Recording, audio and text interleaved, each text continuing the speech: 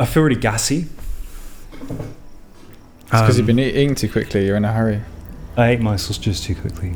I had sausages too, and I ate them too nice. quickly. It's like a sausage day, though. It's like Sausage and red wine. We are on a Sausage high. and red wine. This is Moop Chew.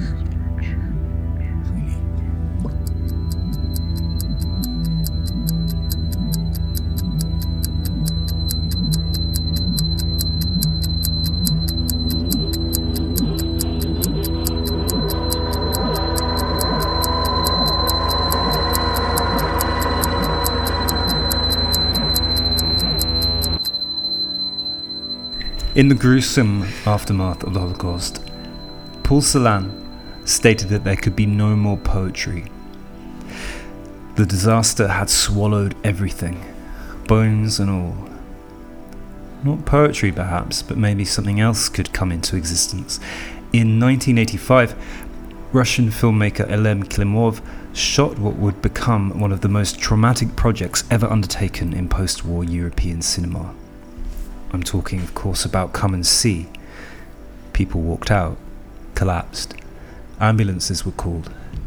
In its brutality, its agonizing grimace, it lingers. But more than 30 years later, Václav Mahul, a Czech filmmaker, would embark on a very similar project, The Painted Bird. Two stories which trace, unblinking, the carnival of bloodletting that would swamp Eastern Europe during the dying days of the Second World War. Two untrained, untutored protagonists, a sprawling cast of madmen and peasants and soldiers and whores, of grimacing mugs and beaten bodies burned, the Bildungsroman reimagined. Two journeys that seem to ask whether innocence is even possible when we confront a world of unimaginable evil. As Klimov said in a later 2001 interview, he didn't even show the half of it. Joining me to discuss these interweaving tales of evil and adolescence is, as ever, Ralph Pritchard. Ralph, how are you doing? I'm okay. I'm in decent shape. I've been looking forward to doing this podcast. Same. Yeah. I mean, shall I just put my cards on the table? I feel like I almost want to write down a bit of paper what I think your view is going to be, and I hope it aligns with me. But I'm not going to do that. I'm going to just let you say it.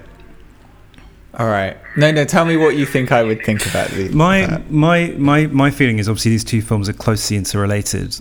Come and See is a far superior and important piece of cinema and part of cultural history. And part of the collective imagination of like post-Holocaust Europe. Painted Bird is fine, and tries to outshock us, I think. But it's far ultimately. This is what you think I'll. No, this is what. Yeah, you I think it's. like. I think, but I agree with this. This is also my view. But obviously, I'm kind of like I'm showing brain here, but I also think that. Rather than giving brain. Showing brain. That also Painted Bird is too cynical. Ultimately, and that Come and See offers the possibility of not necessarily redemption, but it isn't completely doesn't completely diss like the human. Yeah, psyche. like the Come and See. I would say the difference is Come and See presents there being something worth mourning. In as the stench of dead bodies rises. There is a feeling that something has been lost, whereas the world portrayed by The Painted Bird is one where, you'd be fine throwing it all in the bin, because everyone seems to prove themselves to be immoral, whichever one is, and cruel and pathetic, depraved, just made animal by not even war, because it's largely war is. I mean, every invisible. character that comes into that boy's life is either like horrible and abusive, or they're either horrible and abusive, or they're like nice to him, but they're immediately going to be dispatched by someone horrible and abusive. Yeah. So I basically agree with your take. I think I would just go a little bit further and say that The Painted Bird is a piece of shameless exploitation. Yes, with like very little redeeming stylistic touches. No, there's very little to redeem The Painted Bird, because it was. There's Ralph unscrewing the cap on his wine. It obviously. Doing a bit of red wine ASMR. It obviously walks in the footsteps of Come and See very, very deliberately. The narratives are very similar, even though. Thank you, Ralph. Very peaky there. I'm gonna edit it out. Even though sort of both stories are based on a book. Adamovich's novel, which is the foundation of Come and See, which was Adamovich actually came and worked with Klimov on Come and See. They worked on it together. And Jerzy Kosinski's novel, Painted Bird, which Mahul adapted as The Painted Bird. But you're right, like the world in a kind of structural way, the films are laid out in very similar format. It's a journey. That's why I call it a Bildungsroman, but like an evil Bildungsroman.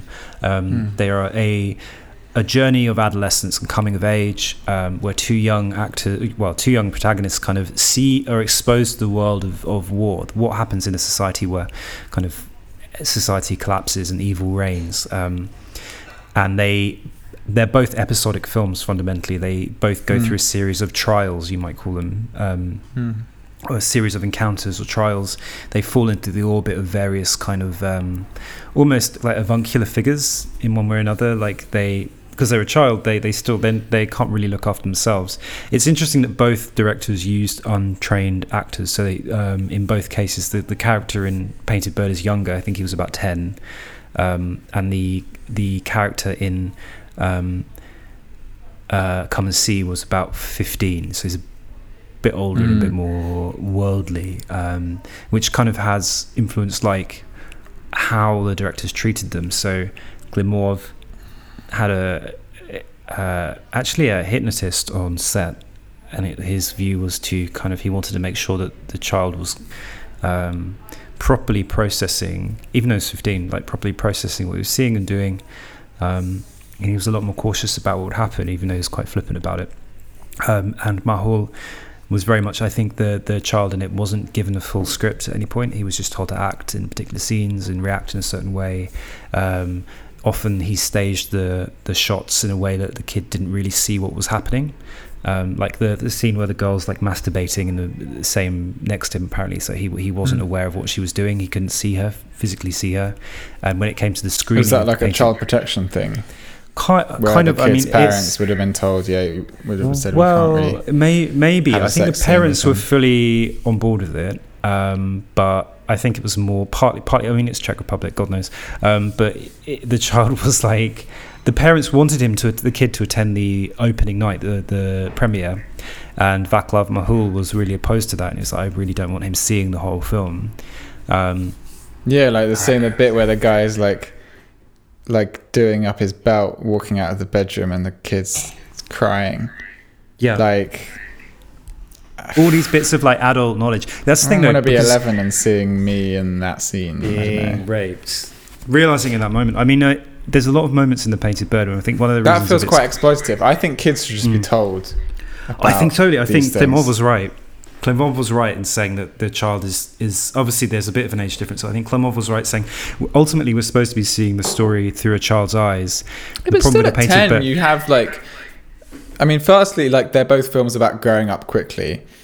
Secondly, like when you're 10, you do have like, you definitely know what sex is, you know what violence is, you know about, like I was listening to Eminem when I was 10, like I knew.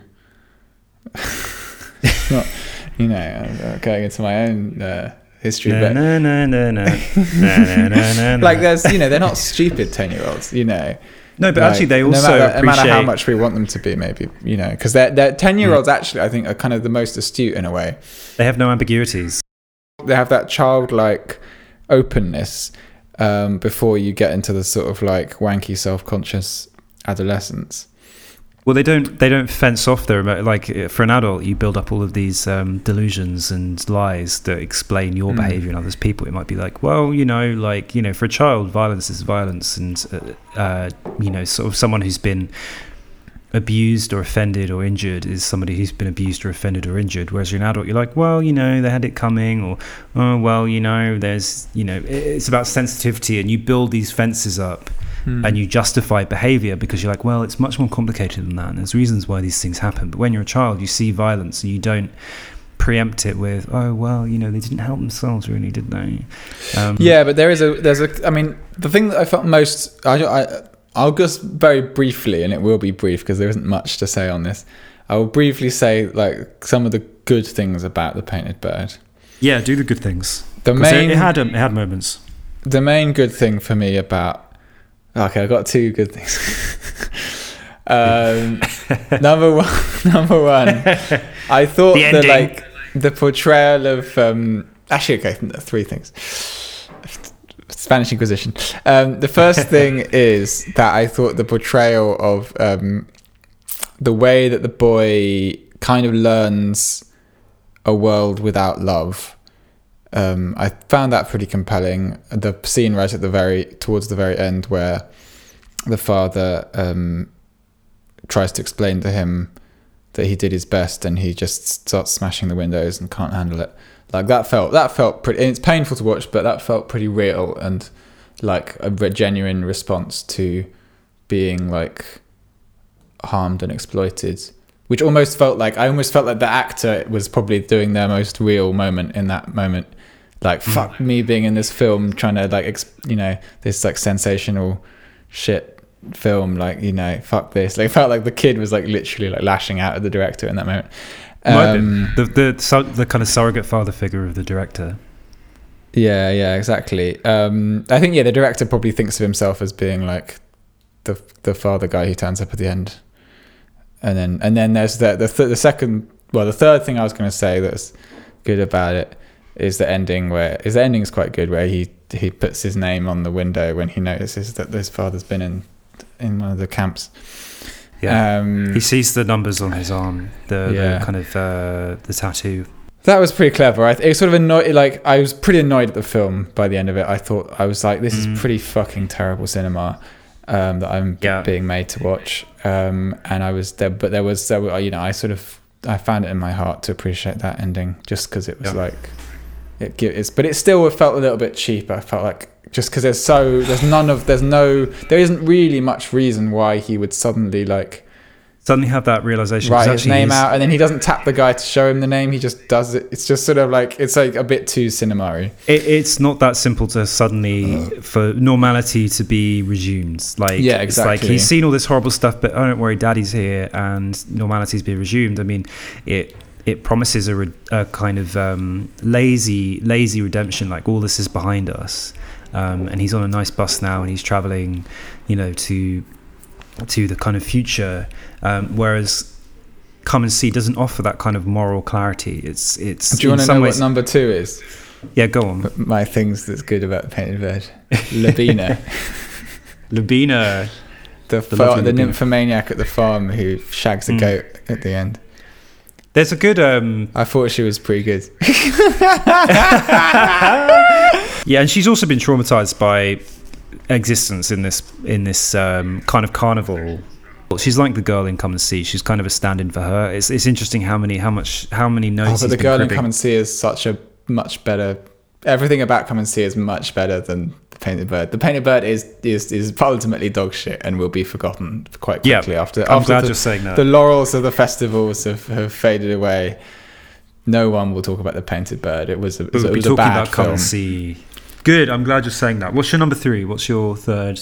I said number 3. I did it back out of order. Number 1 is that the boy responds to trauma in a way that I feel is real. Like he kind of understands a world full of violence and reproduces it rather than like picking another option that felt kind of like honest and real.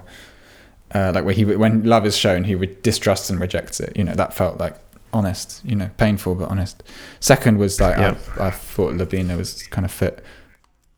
Yeah, fair. You wanted to be the goat, I see. That was like some light relief in a very dark and unforgiving film. And number 3 was the ending was with the writing his name out on the thing was quite neat. But as I said, but there was very little space for him to be a boy. It kind of the interesting thing about Come and See in comparison is that the protagonist, it's always about his kind of incomprehension, his inability to process what he's seeing. So there's so much of the film lingers on his face. Mahul lingers on the boy's face in a way as part of the kind of artful composition that looks towards screen grabs and kind of movie posters. Exactly. It's all oriented towards that one shot, like the money shot, whereas Come and See constantly refers back to the boy's face as like a barometer of what we're seeing. And often, increasingly, that face ages. So by the end of the film, he's got this almost kind of, and it's good that he did this, almost kind of like bad face makeup to make him look incredibly aged, sort of like these wrinkles, and he's gone grey, but it constantly refers back to his face, and we're constantly looking at that because we're aware of the kind of parallel between the title of the film and the boy's face. Just Come and See, we're being invited to bear witness to this as an innocent, an outsider that knows nothing of this, because he, for a large extent, Klimov was making a film that was directed towards an international audience who might not have seen this firsthand, and he was saying, come look at this. He was rubbing our face and he was saying, look at this, can you process this? And we can't. And we see the boy's face, and the boy, considering he was an untrained actor, and I think that's part of the reason why he was so good. And Klimov's way of putting it was that if he'd used an actor, the actor creates an emotional distance between what he sees himself as a character that's reading lines in a situation. The boy isn't. The boy is really feeling and experiencing these things. And we see his face, and we see the almost like his face is static. It kind of, there's moments where his mouth is almost blurred in the edit, and it's his eyes are open and gaping, and he's got this look of incomprehensible grief, when the body's had too much and it can't process anymore, and he's increasingly in that position, and it's really, really effective, emotionally effective, to see that. And again, I felt like The Painted Bird was just trying to do that, but by the laziest route possible. And I also don't like Mahul. I read an interview with him, and the most interesting thing of what he said was that, bear in mind that Mahul is in the military. He's a military man, which is interesting, in a very voluntary capacity. Not that makes you kind of incapable of processing things, but I think when you make a war film, it raises questions, as opposed to a conscript maybe, or whatever. But he kind of says, oh well, I can really understand the experience of the Shoah, and I can understand the experience of the Holocaust, because I went to and what the boy's going through, because I went to a private school in Prague, and I was bullied, and when I was at school, so I can really appreciate what he's going through. It's like, fuck off. That is not compared. You getting bullied at a prestigious private school is not the same as a child being raped. Beaten. I actually think that gives away quite a lot, that comment, doesn't it? Because I feel like it really does. I feel like the violence of the Holocaust is being presented as though it were a bad day at school. He's like, oh no, not in terms of the scale of the violence, but just in terms of the personality of it. There is no kind of acknowledgement of the reality of a lot of conflict in war kind of sails uneasily between, you will encounter a particularly nasty SS guard on this day, and the structural fact that people are duty bound to carry out egregious acts of violence. They will be killed if they don't kill you. These kind of structures that normalize violence. Like, Come and See doesn't particularly care about the personalities. I mean, there's that amazing scene that I'd completely forgotten about, where they've rounded up a bunch of the German. The very end. Yeah, I forgot about the scene as well. Yeah, they rounded up a bunch of the SS people. Some of them are like Russians who've gone to the German side, and some of them are Germans. So there's a bit of translating going on, and everyone's kind of everyone on the Russian side is kind of deciding, like, so there's been this big siege where the village was burnt, and that everyone's kind of deciding, what should we do with these people, and they eventually decide to just shoot them all to death. but there's this kind of pontificating where this guy's kind of trying to talk himself out of being killed, saying, oh, you know, I never wanted this, and I just, you know, I'm not really on their side, you know, and it made me do it. Yeah, and it's like, yeah, and this sort of, what I got away from that scene was like, it doesn't matter, like, this is war, like, you're going to be killed, like, so, you know, like, that's like, there aren't these kind of interpersonal considerations, and the inverse of that is that, like, the personalities, the kind of focus on personality, it was just very neoliberal almost, like in the Painted Bird, like the focus on particular personalities, like it just really didn't seem relevant at all. Like that guy, like the Stellan Skarsgård SS guard, who like it seems kind of nice because he like takes the boy away to be shot, and then he sort of says, "Go on, you know, get out." He fakes his death by shooting into the air. Yeah, like that was kind of gripping narrative, like in a sort of thrillery way, but it was like. Not really relevant to the spirit of war in my mind. Not that I've been in a war, but it just seemed kind of like a bit Hollywood, you know. Yeah, with that scene, it's interesting that the only redeemable character in that capacity is Stellan Skarsgård's Nazi guard. Yeah. Like the most sympathetic character in the film is there's like an SS guard who doesn't shoot a child. Like that feels like a bit fucked, right? Not that I'm trying to do like political judgments about this film, but at the same time, it's the politics of the film. I think you're right when you call it kind of neoliberal consideration, because I think what the Painted Bird says is the war is almost a backdrop to the film. It seems to be saying that people are inherently evil and violent. Because the situations we see are situations of plenty and safety as well. The mill owner who in a fit of jealousy tears out a guy that his wife he thinks flirted with. He tears out his eyes and torments the people that work for him, and that's obviously Udo, played wonderfully by Udo Kier-Starmer. Udo Kier-Starmer's role. It's a star-studded QC. It's a star-studded cast.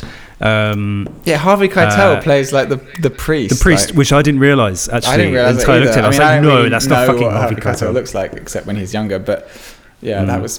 I just assumed everyone would just be like some Czech person I never heard of. It was kind of weird that all these like. And then I recognised Udo Kier after like 10 minutes. I was like, fucking hell, that's Udo Kier. I clocked him straight away. But other Stellan Skarsgård, but with I clocked Stellan as well actually. Yeah, it has a much more neoliberal consideration. It has a much more cynical consideration, which is that individuals are just inherently evil. Whereas with Come and See, we're at least witnessing the madness that people are driven to through a situation and through wider social forces. Everyone is grieving and suffering and trying, and there's even characters who are, he at various points he hangs out with. There's villagers who try and comfort him in their own way. There are the protagonists, the partisans that he kind of joins at various points, who have a likability about them, although a madness as well. There's when he joins a group of partisans who kind of make this horrifying clay sculpture of Hitler, and they go and raid a warehouse for food, and they then kind of it all goes horribly wrong, and they are all killed basically. But there's many. Except for him, and he tries to lead this cow away, which is their kind of their loot, and the cow is kind of shot, really shot, I believe. I think it looks as if the cow was actually killed in the making of the film. Like the eyes of the cow, like rolling, flipping, rolling around like a broken TV. It was amazing. It's an incredibly powerful scene. Real ammunition as well. They were firing on them in that scene, right over their heads, like meters above their heads, and it's an incredible commitment to the severity of what Klimov was showing, and it's par for the course with Klimov's career, right? Making Agony, which we both watched a few days ago, about Rasputin. I haven't watched it. I just skipped. I haven't watched it. Skip through. But again, I watched Farewells, which he made after his wife died. Farewells is a phenomenal film as well, which I've been watching today. I haven't finished yet. But he's often concerned with structural, loves a burning house, doesn't he? Like old Tarks. He does. The parallels between Tarkovsky. It's interesting that there's not a mythology around Klimov, although I think he's an incredibly capable sublime filmmaker. He's capable of the sublime in the way that Tarkovsky was. Like the opening of Farewell, Farewell. where we see that it's like a boat. dream or something. Yeah, it is a dream. It's very Zakalo. It's very Mirror. It's incredibly moving. Quite like The Sacrifice as well. Just thematically, it has that real kind of end of times feeling. Yeah, the apocalyptic energy. Yeah, the bombings and the planes in Sacrifice. I just think. I mean, comparing like Klimov and Mahal is pointless. I mean, because they're, Mahal is a hack who's got a serious book, and he's like, I'm going to make he's like, the thing is, he set out to make a serious Holocaust film, and that was the problem. Whereas Klimov was animated for about 10 years in the making of this film. Refused to shoot it at one point because the authorities, so Goskino accepted the script, and then decided they didn't like Klimov that much because they felt like Agony, his previous film, was too sympathetic towards Tsar Nicholas, and it kind of blacklisted him a bit. Some problem, Goskino, haven't they? There's always a problem with Goskino. Just just let you literally got like some of the best filmmakers that ever lived. And you just let them make fucking whatever they want to make. Like, you might not understand it, but it'll do well it can. Come on. Don't do well it can. It's not exactly like bringing about like the downfall of the government. Like that was fucking crazy. Like none of these films that got censored or cancelled by the Soviet government, like none of them were in any way gonna foment rebellion. They were just like really beautiful art films. Because they were, but it also goes to show this sincerity of Russian culture in the sense of people listening to the messages. An art film has a lot more clout in Russia than it does in anywhere else in the world. I think it's one of the only countries to really inherently appreciate the art of cinema. They all know who Tarkovsky is. Every Russian you meet knows who Tarkovsky is.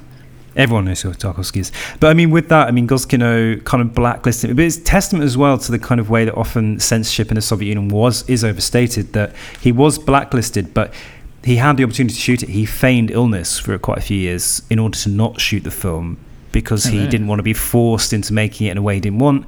And it's no different from the if you're making Transformers 17 and the expectations that the writing staff of 27 writers who are on it want you to make, and the 87 production agencies are involved in it. I think there is a understatement of how censorship works. There's a real reality to it. There's also an overstatement about how it operated. Someone like Klimov still managed to make a fuckload of films in his career, and then became head of Goskino later. And actually helped ease through a lot of films that would have otherwise legend got stuck up in the pipes. He sacrificed his own practice as a filmmaker to help his fellow filmmakers. But yeah, anyway, I mean, Come and See. I mean, let's talk a bit more about like why Come and See has a reputation that precedes it a bit. Like people, you mentioned Come and See, and we've often joked about it on this podcast. We kind of mention Come and See in a kind of knowing Come and See way. Just what is synonymous with like harrowing kind of Russian war energy. What is that, do you think? What makes Come and See so moving and so effective and so lasting? Actually, why is it kind of? Well, I actually think what makes it so powerful is the tenderness. I think it's this paradoxical thing that actually we remember it as being. It's a bit like that thing with books about feeling, or songs or stories or books about feelings. We often remember the feeling of them, but actually when you look at them, there isn't much description of feeling. It's all description of things, objects, encounters, but those objects and encounters evoke feeling. And I feel like actually, I mean, it is harrowing. There are harrowing things in it, but I think the thing that leverages that the trouble, the harshness of it, is the immense tenderness, particularly early on, like the stuff with his mother and his twins. How in some of the opening scenes, he's kind of caught between, he wants to go out and fight, and his mum really doesn't want him to, and chases after him as he's taken away to fight with the partisans. And also this romance with Glasha. I mean, she at the beginning of the film, she's sort of coming off the tail end of an affair with one of the leaders of the partisans, She's eyeing him up at the start, but there's clearly a romantic tension between Floria and Glasha. Because they're both of a similar-ish age. I think she's probably like supposed to be 17 or something. Yeah, she's a little bit older. I mean, she's hot as well. Well, Peng, absolutely Peng. But anyway, she looks a bit like Dasha from Red Scare, but I suppose that's just sort of stereotyping, isn't it? Yeah, a little bit, but true. But yeah, so but there's this really, really beautiful, like when they, this way in which they look after each other, literally under fire. You know, there's the forest they're in is air rated, it's bombed. You know, this amazing, like shrill haze of tinnitus descends upon the soundtrack, and as everything starts to feel quite muffled and chaotic. But yeah, and then she drags the way she's a bit older than him, and she has this sort of she knows what's happened before he knows what's happened. You know, he's sort of completely in denial. He's like, oh, my parents, my mum and my sister, they'll be here. That, you know, and like just behind him is literally like a shed against which lay like all of the people, the whole population of his village, you know. Yeah. And he just doesn't see it. You know, he's just like, he's just like, come here. And this like this like chaotic, bumpy Steadicam just like rushes after them, you know. It's like, oh, it's fucking extraordinary. But yeah, that tenderness, that romance, you know, obviously it would be kind of churlish and trollish to say that this is like a rom-com or anything, but like one cannot underrate the intimacy of that you know, that relationship in the early scene. Relationship, and then you don't see her for ages until right at the end when she's been brutally like raped. Is that her? It is. I didn't realize it actually. I've seen the film like 5 times, but it wasn't until this time that I realized that it's her. Right, because I was doubting in my mind whether it was her or not. Really different, but she's been changed and he looks different as well. Like he's physically aged and been kind of destroyed by these experiences, and we see that when at the very end of the film, after they've had this reckoning with these SS soldiers they've rounded up, there's another young boy who looks a lot like him at the beginning of the film, and one of the partisans says, "New one, we're leaving, come on." And the new one was him originally, but he's actually referring to this new boy. There was another boy who's going into this crucible of war. I mean, there's you talk about his relationship with this girl. Yeah, when they go back to his village and share some soup, she vomits and he kind of stands up, places his hands over his ears and starts screaming and runs out the house. There is a realization that something horrifying is happening, and he does know it. I think he's in a state of denial. He may not look back and see the bodies, but he knows that all the something is not right, and he knows enough to know that if something isn't right in his context, then the worst possible thing he is finds true. This soup and he's like, oh, it's still warm. Oh, mum's lovely soup, you know. And he's like, eat up, you know, and they both eat, and then fucking hell, it's so an disorienting. Incredible film. Incredibly disorienting, but like you said, there's moments of tenderness when they're dancing and laughing in the rain before the bomb strikes. He also has a moment of laughter with one of the older partisans who he calls Uncle. When they're running, they see a plane. There's this almost angel of death figure of this plane, German plane, which often flies overhead before something awful is about to happen. It kind of also keys you up as a viewer, which is a real kindness by Klimov as well, because he's also letting you know that something horrible is about to happen. He's not trying to shock you. He's kind of constantly keying you up. Whereas the Painted Bird is trying to shock and trick you. That's totally trying. That's why you're right. Yeah, when you call it an exploitation film, it's a Nazi exploitation film, but in the worst, sort of not like Tinto Brass, but it's in the worst possible way, because it's farming. Because it's not camp. That's the thing with the Painted Bird. It takes itself very, very seriously. So it doesn't. The only way you can do exploitation is if you're camp, and you can do. And as we gave a favourable review to Set Sail on Kitty. Yeah. You're more than welcome to take any subject matter, and make it the source for an exploitation film. But yeah, tone is fucking important. I think that's it, because I think it comes from Marhol's context as well. But we said that his kind of bad faith reason for making the film, in part. You could even take a film like Schindler's List by Spielberg. I mean, obviously Spielberg is Jewish, and understands the context, but a much more nuanced, Spielberg. I mean, the very fact that both films are black and white, I think, is a conscious thing. I think Spielberg kind of understood the context much more, and it's a very effective ending to Schindler's List, which is often the bit people don't focus on, which is the kind of scene of survivors laying stones on the grave, and the graves at the end, which is a very moving, effective, and real reminder that this is a real thing, whereas you kind of forget that in The Painted Bird. I think I said the other day that one of the problems with Come and See is that the signifier swallowed Klimov. It's one of the reasons why we don't really remember Klimov as a filmmaker, but we remember Come and See. And I think the problem with Painted Bird is it's all about the filmmaker. I am making a serious film about a tragedy, and it's almost like he's strip mining the tragedy for nuggets of shock and horror. I mean, it's not almost like that. It is like that. I mean, it is, yeah. There's like a really crazy, like the aesthetic is just totally. Actually, like I was really analyzing I got bored enough that I was analyzing the cinematography, so one example is the scene where the boy, it's quite early on. This kind of witchy mystic woman has adopted him, and it's an image that's been used in a lot of the publicity because it involves birds, and he is buried in the ground just with his head above the earth, and a bunch of crows kind of fly down and bite him, and initially he can waft them away by shouting, but then they get bold and give him a proper biting. Just like, not even the point I was going to make, but like totally like unnecessary cruelty, serving no purpose, demonstrating nothing, just completely there to it's not consistent, upset and frustrate the viewer. But yeah, so that scene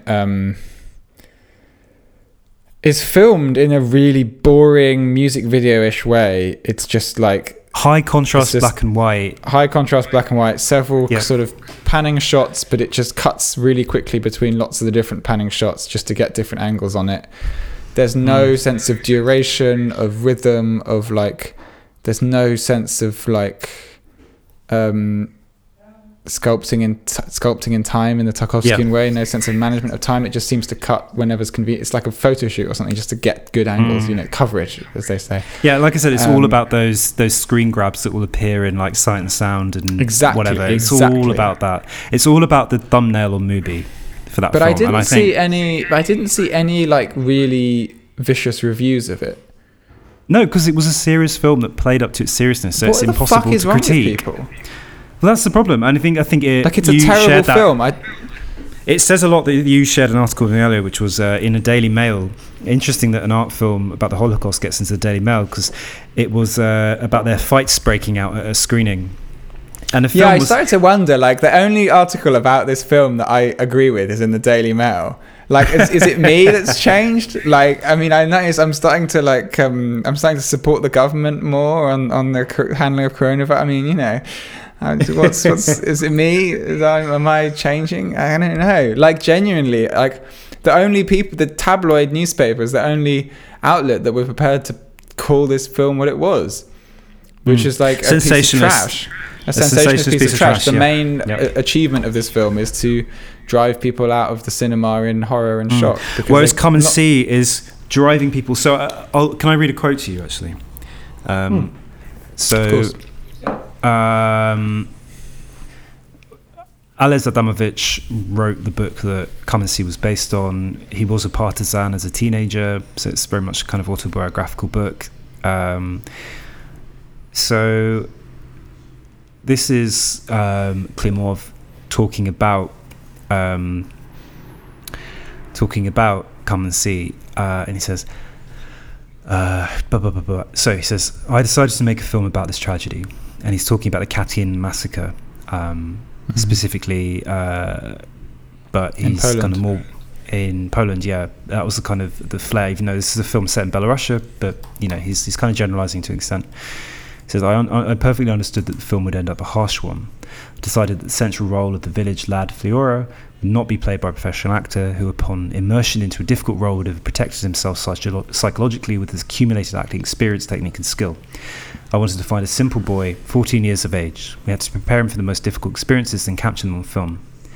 At the same time, he had to protect him from the stresses so he wasn't left in a loony bin after filming was over, but was returned to his mother alive and healthy. Fortunately, with Alexei Kravchenko, who played Fiora, who later became a good actor, everything went smoothly. I understood that this would be a very brutal film, and it was unlikely that people would be able to watch it. I told this to my screenplay co-author, Adamovich, and he replied, "Let them not watch it then.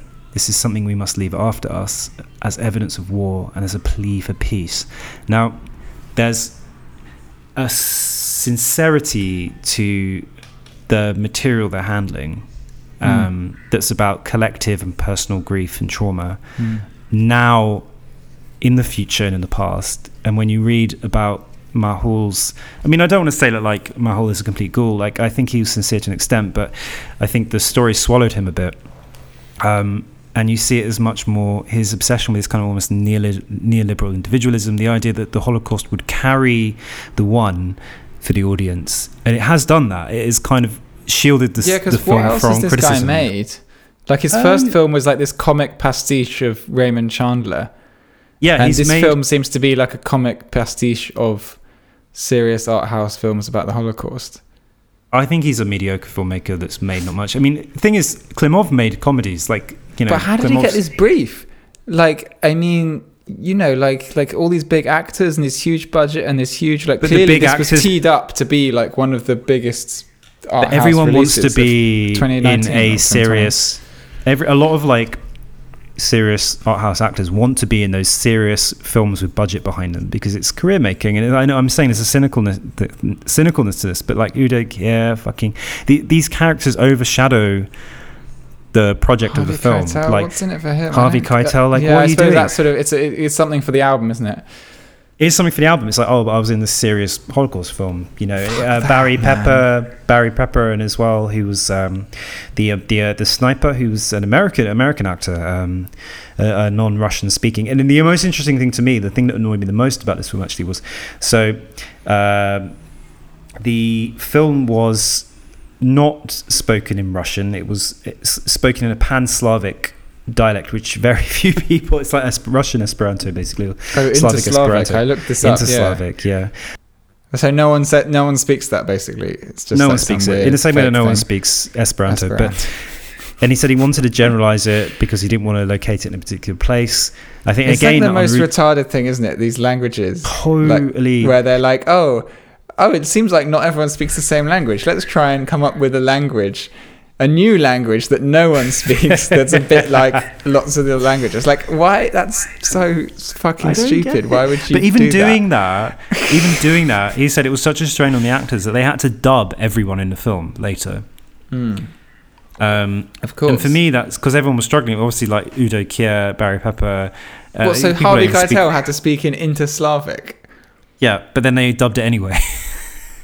It's like so many levels of artifice and blocks and barriers.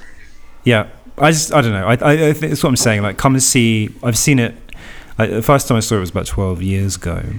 It's lingered with me for years since. I'm really glad I saw it again.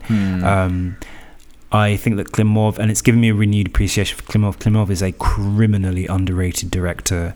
Well, I just never watched any of his other films until this week.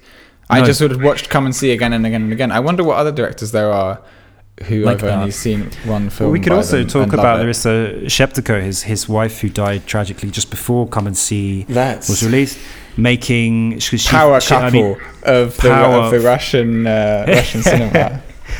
I mean, The Ascent by Larissa Sheptko is like, I was going to say it's one of the best war film, but then I think maybe Come and See is the best war film. They take part in the same territory. I mean, Ascent is kind of a chamber play in comparison to this because it's mostly about two soldiers who flee from Germans through a kind of snowbound landscape and a court. Did you get to the interrogation scene? Yes. It's intense shit. With Baldy from Stalker. Is that who he is? Yeah, man, it's the writer from Stalker. And the guy who's in every Tarkovsky film, like, before he fucked off to Europe. He's in Andrei Rublev, he's in Solaris, he plays the bald guy. He's like one of the best actors ever. Yeah. Tarkovsky really just lucked out in like meeting this incredible. But that's what it bald is. man. I mean, incredible bald man. But He wears baldness incredibly well, though. Like I no longer give a shit about the possibility of going bald. I don't think you're going to lose your hair. No, I'm not. But even if I do, I will just channel the spirit of Anatoly Solzhenitsyn. I'm worried about becoming bald, because I will look like Stalker. I will look like the Stalker himself. That's my. Oh well, that's not bad. concern. He's very handsome, Stalker. You've got good bone structure. You'll be fine. Anyway, he's good. Men always was. I was told this a week ago. Men grow into their looks. Men get more and more good looking, which I think is. No. We're going to be so fit in 15 to 20 years. It's true. But yeah, I mean, The Ascent by Sheptko is an incredible film, really moving, incredible. It's being released on Blu-ray by Criterion this next month. Lovely, good work, guys. It has there's a scene when they get to a village and in the UK, Criterion, in the UK, they get to a village and the kind of older soldier kind of observes some kind of clothes hanging on a line. It kind of lingers on these empty clothes on a kind of washing line over this house, and then they kind of, as he's followed by his companion, it's this really tender moment where he kind of wraps his hands and his neck in this shawl, basically to help the warmth, and kind of acknowledges that he's glad they're together. And it's these moments of immense tenderness in a world that is kind of beset by incredible self-service and violence, which salvage them. Because the thing with Klimov and Sheptko and whatever is, they're saying these horrible things happen, but I still believe that I still participate in society, and I still believe there's something worth fighting for, worth saving. Whereas Mahul is just, it's just everyone is shit. It's the film you make from a place of great comfort. The kind of intelligentsia, film intelligentsia, and it's like, everything's shit, and it's like, it's not though. But you don't know this. He has no knowledge of the stakes. If the stakes for you are you were bullied at private school, then fuck you. The funny thing is, though, I sort of when you first said that, I thought like there probably is a way of like, because we all like, I don't necessarily disagree with the principle of like channeling, like it's like that film The Work in the prison where there's a guy who's sort of like negged on by his dad, and then there's like these people who've been like brutally like nearly killed, and betrayed by like gang members and stuff. And like there's something to be said for like relating to experience in a relative way. Like, it's just because someone's like way more traumatized than you doesn't mean there isn't some way of like finding something in your own experience. You've got to find the empathy, and you've got to believe in that. But this guy just seems like a hack. But then Kaczynski was a hack too, right? I don't really know much about this, but I suspect you do. Kaczynski was quite a bit of hot water. Yeah, about supposedly. This is the author of The Painted Bird, the book that. Author of The Painted Bird. So my understanding of Kaczynski, and obviously I'm opening up myself, probably literally opening myself to libel here, but he was accused of falsifying the story and cribbing the story that Painted Bird was based on. Didn't really experience the things he'd done. I mean, who really knows? Like, he knows the truth. He became very popular in New York. It was written in English. Yep. That's the first. I'm going to go, like, can I just do that? And this is a really hacky way of doing this, but so I'm going on the Wikipedia. Are you a hack too? We're a hack. We're all hacks. I'm not so a hack. I'm very sincere. People have gone so far as to say that Kaczynski has been exposed as a literary hoaxer. They've said his novel, while very effective and powerful, was based on it's a crock of shit, basically. So this is basically authorship controversy. There's claims that the novel was largely copied, plagiarized. So the basis of The Painted Bird itself is suspect, I think is the best way to put it. And we can obviously leave it up to people who know shit about this to kind of to talk about Krasinski's mystifications for themselves. Like, I can't speak on it. I just know that there's this kind of cloud hanging over the novel. I think that itself, I think the fact that Adamovich in Come and See was a partisan, wrote the novel and worked with Klimov on the novel and on the set attest one of the reasons why it's so powerful, and it's why you can scale Come and See up to a kind of political and historical narrative. It's, you know, one of the problems with Painted Bird is, like we said, Mahal wanted to do it in Slavic. He wanted to generalize it so it wasn't about any one particular place, whereas, you know, the Come and See was very specifically about Katyn. It was very specifically about the 628 Belarusian villages that were burned and their inhabitants murdered during World War II. It's very specifically located in a real context. And at the end of the film, in this incredible piece of almost comically weird reversed archive footage, depicts the kind of cathartic murder of Hitler.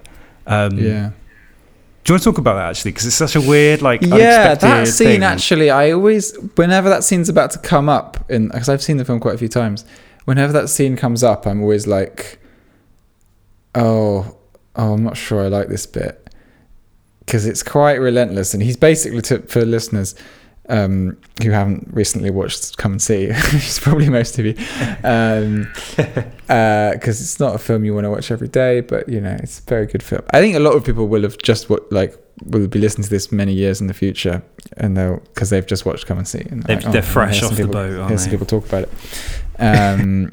But there's a scene where he's shooting. He's got a gun that he's recently recovered from a hiding place that he kept it, and there's a image of Hitler, a framed image of Hitler, kind of in this ditch, and he shoots the image, and then as he repeatedly shoots it, but between each shot there's a kind of reversed, very manic reversed newsreel that depicts basically the rise of World War II, and then in reverse going back to like the rise of the Nazis, and then going back even to like World War One, and then you start to see images of Hitler as a younger boy, and he keeps shooting, and then when you reach this like childhood image of Adolf Hitler as a baby in the arms of his mother, or sat just below his mother, he can't shoot Hitler anymore, which I don't know, weirdly I feel when I anticipate that scene, I anticipate not vibing it, because it seems slightly banal to be like, we all want to kill Hitler, but then we realize he was a baby too, like all of us. But actually when it happens, I'm always like, wow, like maybe it's just the relief of the gunfire ending, or like just it's weirdly bait. There's a few things in Come and See that are like quite heavy-handed, and and on the nose, and I'm usually quite against that, but I think Come and See justifies it by being, it does all the work around by the stakes being very high, and also super high, by like just quality filmmaking. I think sometimes you can just be really bait, and it's fine. I mean, with the scene with Hitler, it's called for. I mean, originally Limov wanted to call the film "Kill Hitler." That was the working title of the film. And he was talking historically, and also the kind of almost like the policeman in your head. He was talking about the Hitler in your head. Because a lot of the film, what it does tussle with, the child is there for a reason, because one of the themes that comes up is at what point people become almost irredeemable, or are they? At what point do people become evil? What makes them evil? Which is a question Painted Bird never asks and never resolves. It shows the consequences of evil, but it doesn't show the systems of it. Now, Come and See, a much better title than Kill Hitler, by the way. It's a much better title. Good that he didn't call it Kill Hitler. Thank fuck.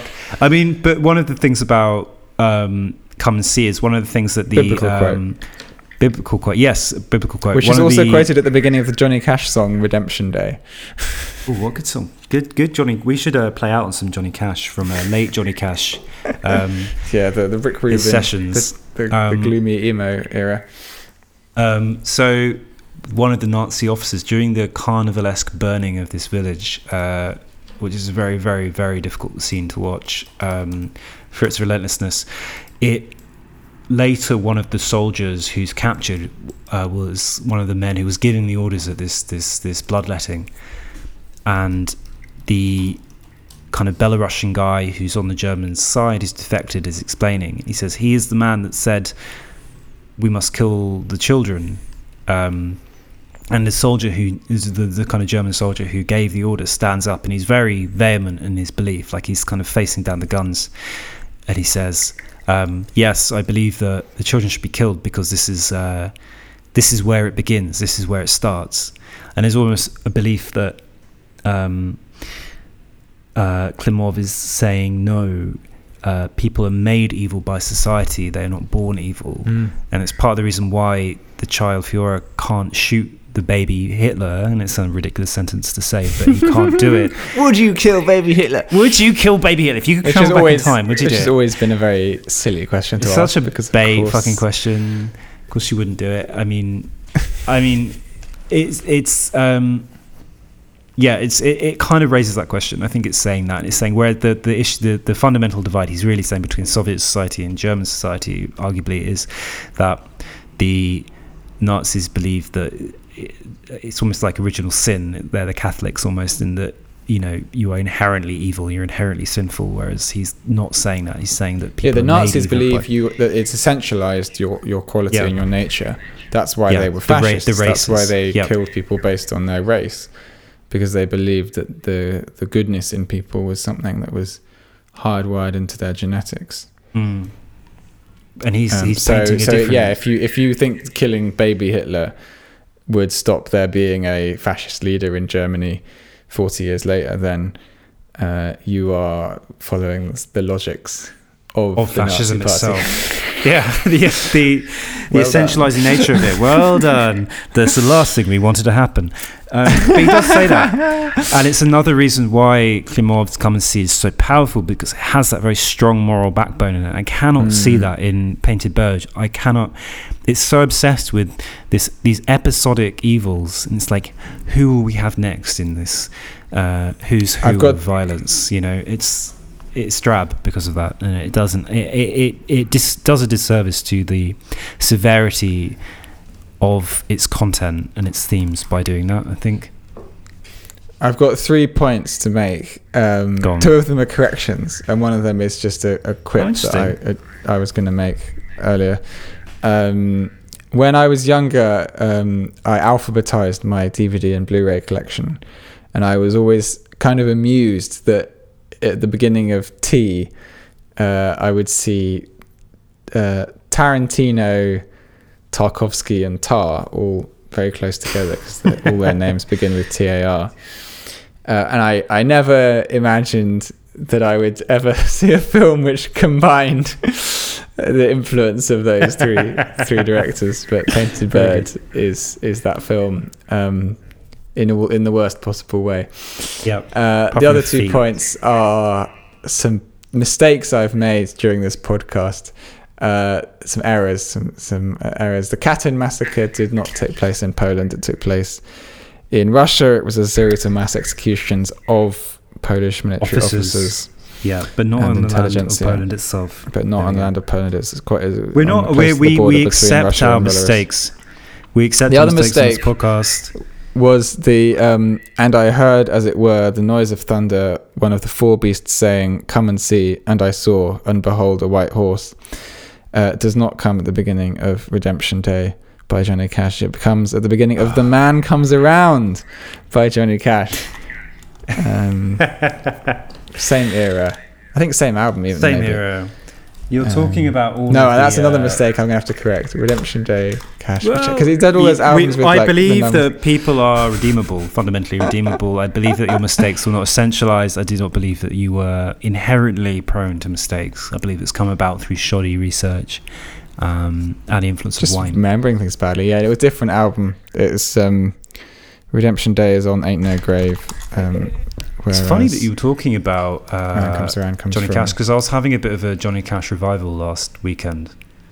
Thinking about his American recordings, a series of albums he made with not Mercury Records, sorry, I'm completely fucking it up. The American recordings were done, I'm going to fuck this up, I'm actually looking now.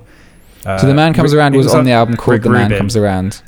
It's produced by Rick Rubin, which is Rick Rubin at controversial. the end of his A career. lot of people feel that it was a sort of an appropriation, don't they? That Rick Rubin kind of turned Cash into like an emo, and that's now what Cash is sort of remembered for. Most of his most famous songs are now on those albums. Yeah, but he had to. He evolved his music in a way that was. He looked back, I think, and it was these 6 albums he made at the end of his life. The last one being Ain't No Grave, and actually Ain't No Grave being the most powerful because he was staring down the barrel of his own death. But incredible. Yeah, Rick Rubin produced 100 Highways and Ain't No Grave like the last few years of his life, and both insanely good albums. I don't care about if there's appropriation going on. They are amazing. They are very good. And I was having a rebathing in the glory of those kind of gravelly albums. They are sick. They are sick. I don't know why they I are said really that. sick. I think it's just because Cash's early work is so different. So different. But then it wouldn't have... It's more that you get the feeling that he's close to death, but that the Rubin is kind of, because Rubin works with like Linkin Park and the Red Hot Chili Peppers and Jay-Z, and it's kind of funny like what he does to Johnny Cash's sound just feels so... this is not a music podcast, but no, it could be. It could become... What he does to Johnny Cash's sound seems so radically different that it feels like to what Cash did before. Well, and it's sort of much darker, and you just feel maybe there's an element of that being like transplanted onto Cash. I think there's an element of projection here. No, I think there was an element of projection going on. The choice of like covering Nine Inch Nails. It's a very like self-aware process. But I think Cash was, he wouldn't have done 6 albums. No, of course. And it obviously brought him. It's not like he's like Alzheimer's. He was just like what? Pick up the guitar. 9 Inch Nails. It's okay, Johnny. We're just read the lyrics off the screen. Yeah. Can you remember the chords? A, D, E. Just play the chords. You can remember that, can't you? Yeah. The fingers remember. The brain doesn't. It's actually funny that. But yeah, we're kind of going off script. We've done an hour, mate. We've done an hour. Yeah, my final thoughts are: if you're going to watch a film this weekend, do not waste your time with The Painted Bird. Give your heart and soul to come and see. It is not as, in my mind, I built it up to a larger bogeyman. I think as an adult, its horrors are multiplied because of the kind of complicity and the whatever, but I think that the tenderness I didn't see there originally, and the beauty I didn't necessarily see when I first saw it. It's got a great capacity for beauty. The fact that, I'll talk about one final scene, which is when the young Fiora steals a cow off tries to steal a cart, off a peasant, and because he believes he's got to bring food back to the people of the village. The peasant kind of like rejects him. He's like, "Comrade, what are you doing?" Kind of Fiora tries to act the big man and points his gun at the guy, and the guy's just incredibly warm and gentle and nice, and he's like, no, put your gun away, what are you doing? The Germans are coming, and he adopts him basically for that moment and kind of hides him and protects him. An act that is incapable of happening in The Painted Bird, because everyone who tries to look after the character in Painted Bird in some way defiles him or hurts him or wounds him or has an ulterior motive. That does not happen. It's mechanical the way it happens. It's just it is completely mechanical. It's like, another character. How is this character going to abuse this child? And I think it's a film made from like a place of paranoia rather than from a place of genuine trauma. Yeah. But it's all manufactured paranoia. It's all just like fake. The one that I wanted to thank you for bringing these films together, and also I'm somewhat relieved because making me watch The Painted Bird made me think that you were actually a fan of it. And that we were going to have some kind of painful Jodorowsky moment. But well done for watching it a second time. I'm never going to watch The Painted Bird ever again. I think it's I'm done. I wanted to... I believe that I might have been wrong, and I was like, I'm going to watch it one more time and just give it the benefit of the doubt. But my doubt is confirmed, and my love of Klimov, People's Hero of the Soviet Union, strengthened, is confirmed. Substantiated. And I was just saying to my flatmate, like...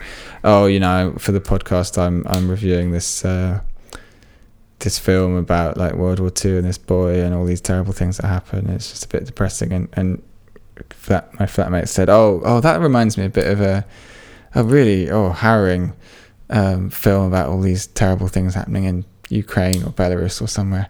And I was like, "Wasn't Come and See, was it?" He was like, "Yeah." And I thought, well, and I said, "We're also reviewing Come and See." But I believe Come and See is a fantastic movie. Yeah. And I wanted to, in that moment, I wanted to somehow express why I was frustrated with Painted Bird in a way that I would never be frustrated with Come and See. And I feel like in this hour we have got to the nub of that. Can I issue one more correction as well for myself? Feel free. Klimov did not become head of Goskino. He became head of the State Union of Soviet filmmakers. We're very humble here at MoveTube. Yeah, we always really are. Issue our corrections. We're doing the Boris mea culpa. Yeah, Boris Johnson. Yeah, Boris Johnson's mea culpa. We're doing Did you that do a with mea sincere. culpa for what? 100,000 people dying under his mismanagement of COVID. Oh, did he? See, I'm not really on social media. I don't see any of these things. That's good. Good for him, man. No, it was really insincere though. Okay. It's like, we're not going to learn. No, we're not getting into that. The less I look at social media, the more like tolerant I am of the government. I flicked a fly in the ointment of your mind. So I'm really sorry. Anyway, fuck it. Have fun, everyone. Stay safe. Thank you.